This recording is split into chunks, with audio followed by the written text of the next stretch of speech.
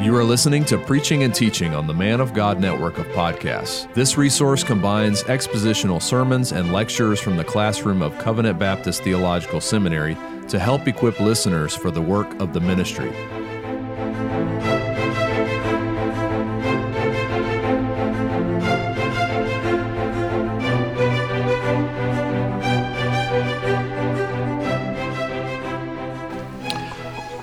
According to the New Testament, baptism is a new covenant command of the Lord Jesus Christ in which a believer is immersed in water in the triune name.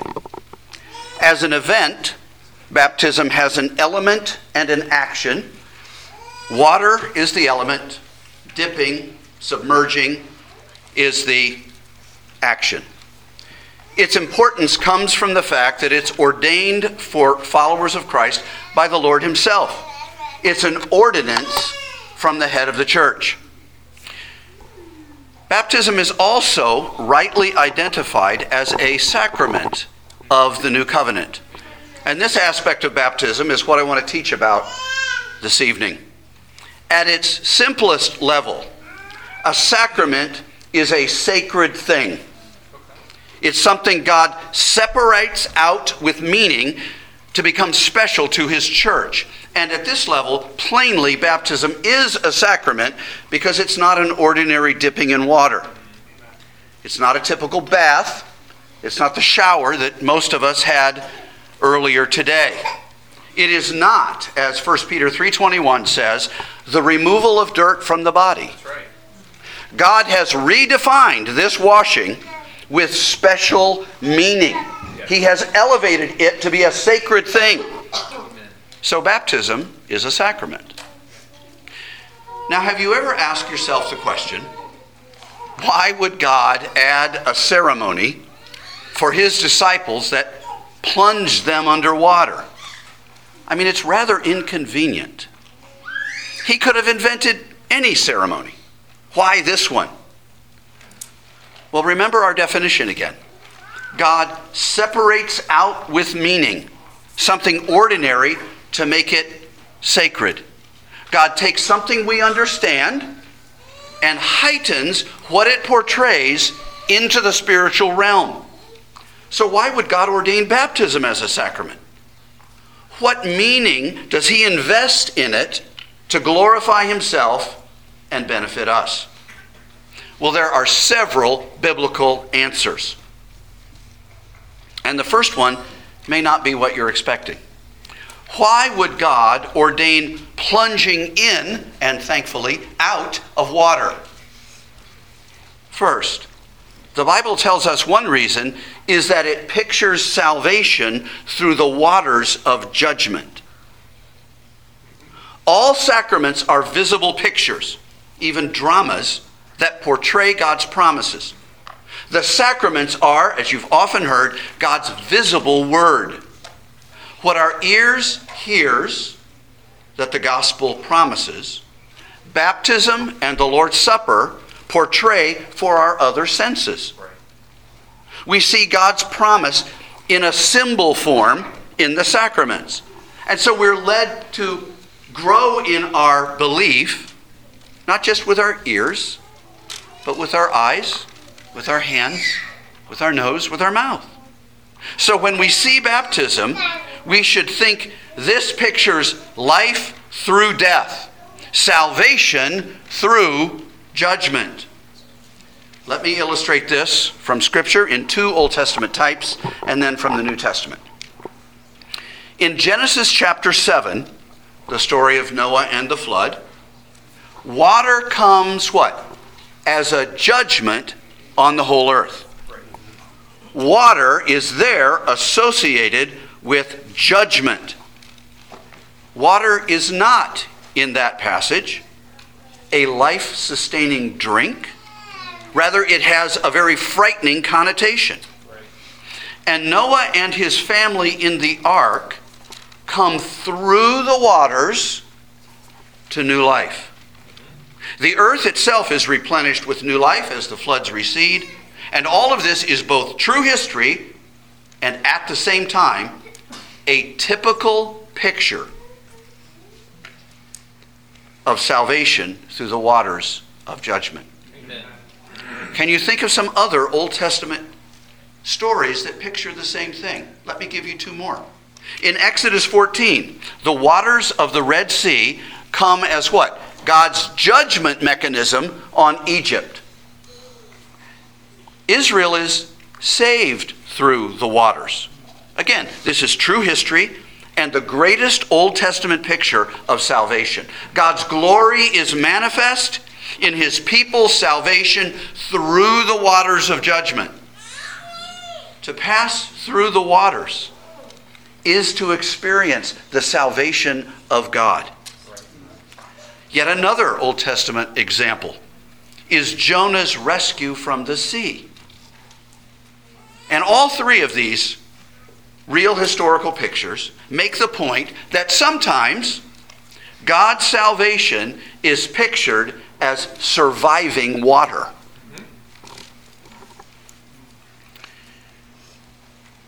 And this is not us with wild imaginations interpreting these verses this way.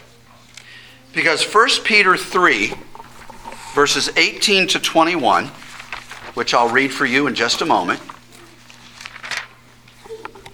tells us that baptism corresponds to these pictures, and to one of them in particular. You see, baptism brings us bodily and visibly to the symbolic waters of judgment. Again, not literally, but symbolically and sacramentally. Scripture identifies water with judgment. Think about it. Many of us have a very healthy, even unhealthy, if you're like me, fear of water. Some of you that I have baptized were very afraid to go under the waters. Well, that's a part of nature. Because on your own, you weren't made to survive underwater. And so it should help us to appreciate what's happening in our baptism. We go down into the waters. And then we are saved through them as we're brought out of them. This dramatically portrays God's glorious salvation of us through deserved judgment. Amen. Listen to what Peter writes.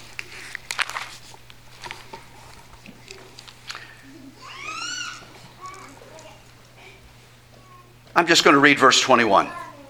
Baptism, which corresponds to this, he's just referenced Noah's salvation through water by the ark. Baptism, which corresponds to this. In the Greek, the word is the antitype. It's the fulfillment of that Old Testament picture. New covenant baptism is related to Noah's rescue in the ark. Now saves you, not as a removal of dirt from the body, but as an appeal to God for a good conscience through the resurrection of Jesus Christ, who has gone into heaven and is at the right hand of God. Now, the symbol isn't the real thing. The reality, according to Peter, is the resurrection of Jesus Christ. His coming up to resurrection life is the affecting reality. It was his death, his entering judgment, and his life, his resurrection victory over judgment, that when applied to us by faith, saved us from judgment. Amen. And this is all portrayed in us going under the waters that could kill us if we stayed there. And coming up out of the waters, we are alive. We are saved through the waters of judgment. Well, what else is God saying to us in this sacrament? How else does he define this for us? The answer is that baptism not only shows in a general picture God saving us from judgment, but baptism also shows how he saves us. And this is through identification or union with Jesus Christ.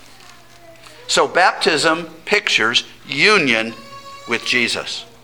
Baptism means we are united forever to Jesus Christ.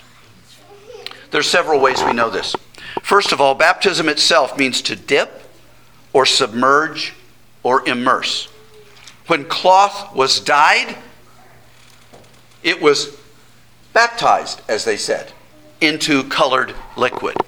When ships sank, they were said to be baptized. They were submerged.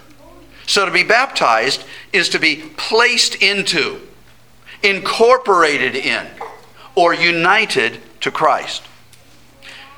A second way we know this is the prepositions that are used with baptism. In the Great Commission, baptism is in or into, more literally, the name of the triune God. It pictures the placing of a person into God. There's an identification or union between the person being baptized and the one they are naming. Now, our new brother and sister, they named Jesus Christ. Amen. So they can now be called Christians. They are united to Christ. That's what this pictures. Baptism is the taking of the name of a leader to yourself. It's placing yourself into his service and in loyalty to him. It's a way of obeying the third commandment. Do not take the name of the Lord your God in vain. Don't take it up and claim it as your own and wear it lightly. No, baptism says, I sincerely take the Lord as my God, and I identify with him. He is my life. I am a disciple of Christ. And so my name is now Christian. My identity is found in him. Galatians 3:27 says that as many of you as were baptized into Christ have put on Christ. Amen. Thirdly, there are two texts from 1 Corinthians that illustrate this same point of union with Christ. The first is Israel's baptism into Moses. 1 Corinthians 10:3 says that Israel was baptized into Moses in the cloud and in the sea. They were united. They were joined to their leader. They were identified as followers of Moses. They were physically saved because they were united to him and not united to Pharaoh. Everyone united to Pharaoh perished. You see, baptism pictures identification or union. That's why Paul was concerned when he wrote to the Corinthian church. They had divisions based on who they claimed to follow, who they identified with as Christians. Some followed Paul, some followed Peter or Apollos, some were even so wise and holy as to follow Christ. Of course, he's being a little bit sarcastic or ironic in all of this. Paul understood that people should follow those who they were baptized into. So in 1 Corinthians 1:13 he says, were you baptized into the name of Paul? Of course he knows they weren't. And he's glad that he didn't even baptize many of them, because they were apparently getting confused between who baptized them and into whose name they were baptized. You see, the administrator of baptism isn't the one you should identify with. You shouldn't say, oh, I'm a follower of Pastor Ron. Oh, no. Follow Christ. You weren't united with me in the waters of baptism. You were united with Jesus Christ. Who you were baptized into is who you follow. Who you are united to. Who you identify with. You see, the heart of salvation, as it's applied to us, is God joining us to Jesus through faith.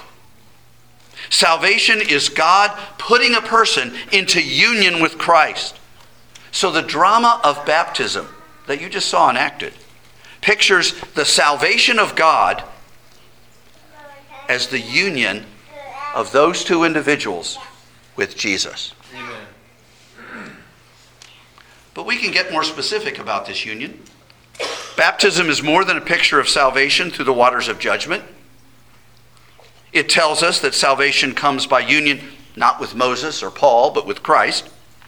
And even more specifically, baptism pictures union with Christ in his what? Death, burial, and resurrection. Amen. You see, the same elements in action in God's wisdom can portray multiple complementary things. And we should understand all of them to gain the most spiritual benefit to ourselves and the most glory to God. The major text demonstrating this truth is, of course, Romans chapter 6, verses 1 to 5. Please hear as I read. What shall we say then? Are we to continue in sin that grace may abound? By no means. How can we who died to sin still live in it? Do you not know that all of us who have been baptized into Christ Jesus were baptized into his death? We were buried, therefore, with him by baptism into death, in order that just as Christ was raised from the dead by the glory of the Father, we too might walk in newness of life. For if we have been united with him in a death like his, we shall certainly be united with a resurrection like his. Here, baptism means union with Christ. If we have been baptized, then our identification with Christ isn't just a bare name, but in the saving events of his death, burial, and resurrection. We are united with Christ in the blessings of his death and resurrection. You see, baptism or immersion is a plain picture of this. Christ died. He was placed in a tomb, and then he arose from that tomb. And in baptism, we are considered dead. We are considered under judgment. We're placed in a watery tomb, and then we rise from it in newness of life. So baptism portrays our union with Christ, not in his birth, not in his miracles, but in his saving death, burial, and resurrection. Amen. Further, baptism pictures identification and union with Christ in all of the graces of our salvation. You see, baptism is a visible gospel sermon, and it displays many facets of our salvation. Here are three of them, and I'm just going to mention them. First, the remission of sins. We often use water as a cleansing agent. God knows this, and he uses this, but heightens it into a sacrament by giving it greater meaning. So baptism pictures forgiveness, the removal of our sins. In Mark 1:4, John preached a baptism of repentance, what he called the forgiveness of sins. And according to Matthew 3, verses 6 to 8, Christian baptism is no different. Acts 22:16 says, "Be baptized, wash away your sins." Now, of course, ultimately, only Christ's blood removes sins. Amen. Not the blood of bulls, not the blood of goats, not even water. But it pictures that, and it reminds us of our washing. The washing of regeneration that we just preached about a few weeks ago. Sins are removed, and baptism portrays that work of Christ. It also pictures regeneration and new life. Colossians 2:11 and 12. It also pictures ongoing sanctification, what we just read in Romans 6. Because union in Christ in baptism shows that we have died to the power of sin, and we are raised to the power of righteousness. And so we walk in newness of life. We died with him. We live with him.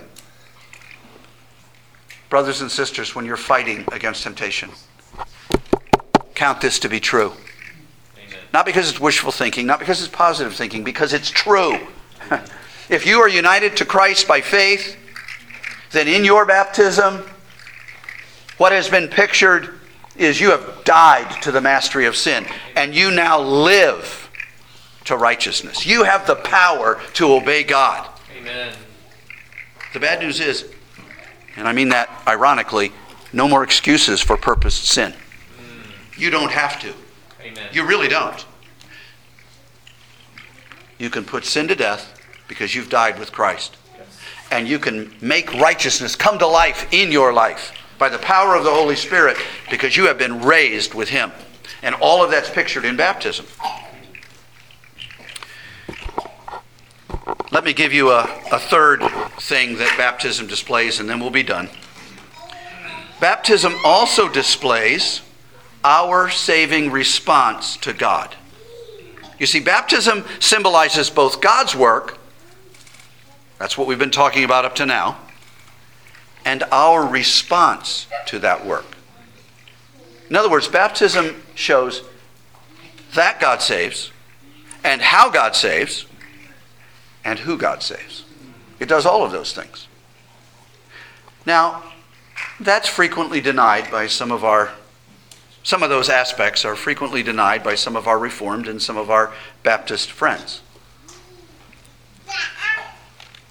Our Reformed brothers often want to make baptism only a display of God's work. This, of course, fits much better with infant baptism. But that's not only unscriptural, as we'll see in a moment, but it's actually not the understanding of many of the early reformers. Listen to how these older men define baptism. Here's John Calvin. Baptism is the testimony of God's favor toward us, good, confirmed by an outward sign, so that's God's work in baptism, with a mutual testifying of our godliness toward Him. Amen. So God is saying something in baptism, and Calvin says, and we answer God in baptism. Mutuality, or two related active parties, are involved in the display that is baptism. William Perkins, the great English Puritan preacher, says this: baptism is a pledge to us, so this is God's part, baptism is a pledge to us in our weakness of all the graces and mercies of God, especially our union with Christ, remission of sins, and mortification, the putting to death of sin. Secondly, baptism serves as a sign of Christian profession before the world. Amen. The human is active in baptism. God is not the only one acting.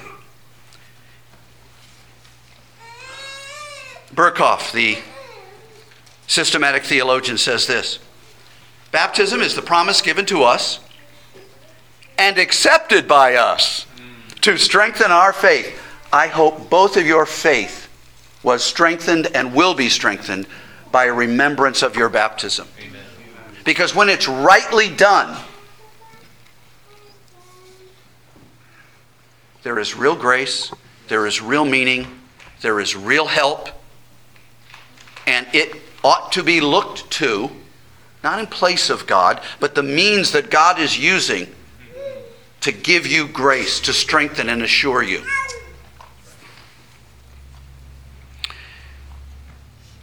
So there is mutuality in baptism. There are two parties whose work is displayed in Christian baptism: God's and ours. God and the believer. And of course, if we think about it, that makes sense. Since baptism is a covenant transaction between God and an individual. When we hear the gospel, the glories of the new covenant are being proclaimed. When we respond in faith by the power of God, the new covenant is accepted. We enter into covenant with God, and we begin to experience its benefits. So it would be very odd if baptism, which pictures new covenant salvation, would only include the actions of one of the parties, not both. It would then proclaim the message, but it would not shout from the pool the resultant success in an individual's life. So we're saying that God is indeed speaking in baptism. We disagree with our Baptist brothers who say baptism is only a believer speaking or making a profession, No, two parties are speaking in every true baptism. God is proclaiming salvation through union with Jesus Christ, and a believer is saying, I accept that. At the same time, we disagree with some of our Reformed brothers who say only God is speaking in baptism. Indeed, God is speaking. But in baptism, a believer is answering God. Baptism is symbolic of our compliance with the demands of the gospel. That's why I asked them, have you repented? Are you professing faith? Are you believing? If they answered those questions wrong, we wouldn't immerse them. They're not ready or qualified. But baptism is symbolic of our compliance with the demands of the gospel. It pictures not only the gospel of grace, but that we believe it, that we have experienced the salvation that is portrayed. As William Sheriff, a Baptist pastor of Spurgeon's day, put it, baptism exhibits saving benefits. There's God's side. And it represents the believer's participation in those benefits. We agree with Calvin. It is a mutual sign. But Pastor, none of those opinions really matter, do they? What does the Bible say about it? Well, let me give you 3 reasons, of many that could be given, to prove that baptism displays our saving response to the gospel. Then we'll be done. Baptism signifies our participation in God's covenant promise through faith. First of all, because baptism is a response to God. Pastor, you just said that it's a response to God, and now you're proving it by saying it's a response to God. That's right, because the Bible directly says that itself. Why do we think baptism portrays a response to God? Because Scripture directly teaches this. Yes. 1 Peter 3:21. We read it earlier. You see, in the act of baptism, an appeal is made to God. Now, several years ago, I preached through 1 Peter, more than several years ago now. And you may recall that I said to you the precise meaning of the word there, of appeal, is somewhat difficult to know. There's a wide range of meaning. It might mean appeal. It might mean a pledge. It might mean an answer. But regardless if it's all of those, or one of those, or any combination, this one thing is clear. In every case, the word means that we are responding to God. That's right. Baptism is a response to God. Baptism saves us, not by washing dirt from the body, but by appealing or pledging to God a good conscience. Amen. You see, part of the action and therefore meaning of baptism is that it embodies an active spiritual answer to God. In baptism, the Lord of the covenant visibly promises, and also in baptism, His people declare their participation and trust in that promise. You see, the covenant is two-sided. So baptism is two-sided. And that's why our baptismal ceremony includes several questions, publicly asked of the candidate. They must be shown to be those who make an answer, an appeal, a pledge to God's offered salvation. A second reason that we believe that baptism is a response to God is baptism's association with repentance. For John's baptisms, repentance was a requirement. For Jesus' baptisms, repentance was a requirement. For Christian baptism post the apostles, repentance is a requirement. Matthew 3:2, repent, for the kingdom of God is at hand. Verse 6, and they were baptized by him in the river Jordan, confessing their sins. When many Pharisees and Sadducees came for baptism, John denounced them and he refused to baptize them. Why? Because verse 8, they did not bear fruit in keeping with repentance. Baptism is a repenting act, we might even say. John baptized for repentance, verse 11. Christian baptism is the same. We read Acts 2:38. Repent and be baptized for the forgiveness of your sins. Paul in Acts 22:16 says, baptism washed away his sins. Not that water did that, but it was the outward sacramental sign that portrayed that the blood of Christ had cleansed him from all sin. Baptism pictures repentance. It does not picture non-existent, maybe someday repentance. That's right. Otherwise, the Pharisees could have been baptized. Right. Otherwise, the Sadducees shouldn't have been refused. It pictures present, credible repentance. Baptism pictures the possession and benefits of actual repentance. Is that repentance imperfect? Oh, yeah. But is it also real and saving? Yes. Yes.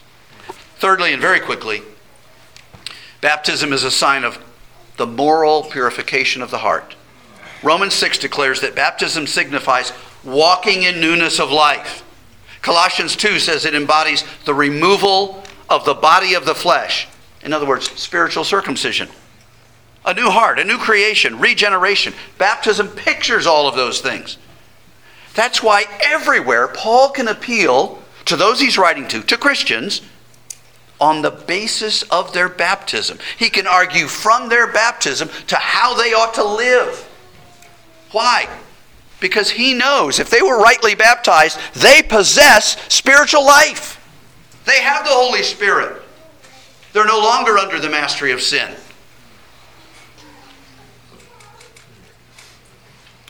Baptism makes an outward display of an inward reality. So it signifies actual participation in Christ. And not anything less than that. A living union. Not a maybe someday. Hopefully, if we're faithful, like our covenant parents were, no. No, that's nowhere found in the New Testament. So, let me summarize in one or two sentences. So, baptism is an act of obedience to Christ that makes outward something that is already inwardly or spiritually true. God uses baptism to show us that we are saved. How we are saved. And who is saved. That is the sacramental meaning of baptism. Let's pray. Thank you for listening to this week's episode of Preaching and Teaching, brought to you by Covenant Baptist Theological Seminary. CBTS is a confessional Reformed Baptist seminary which provides affordable online theological education to help the church in its calling to train faithful men for the gospel ministry. To learn more, visit cbtseminary.org.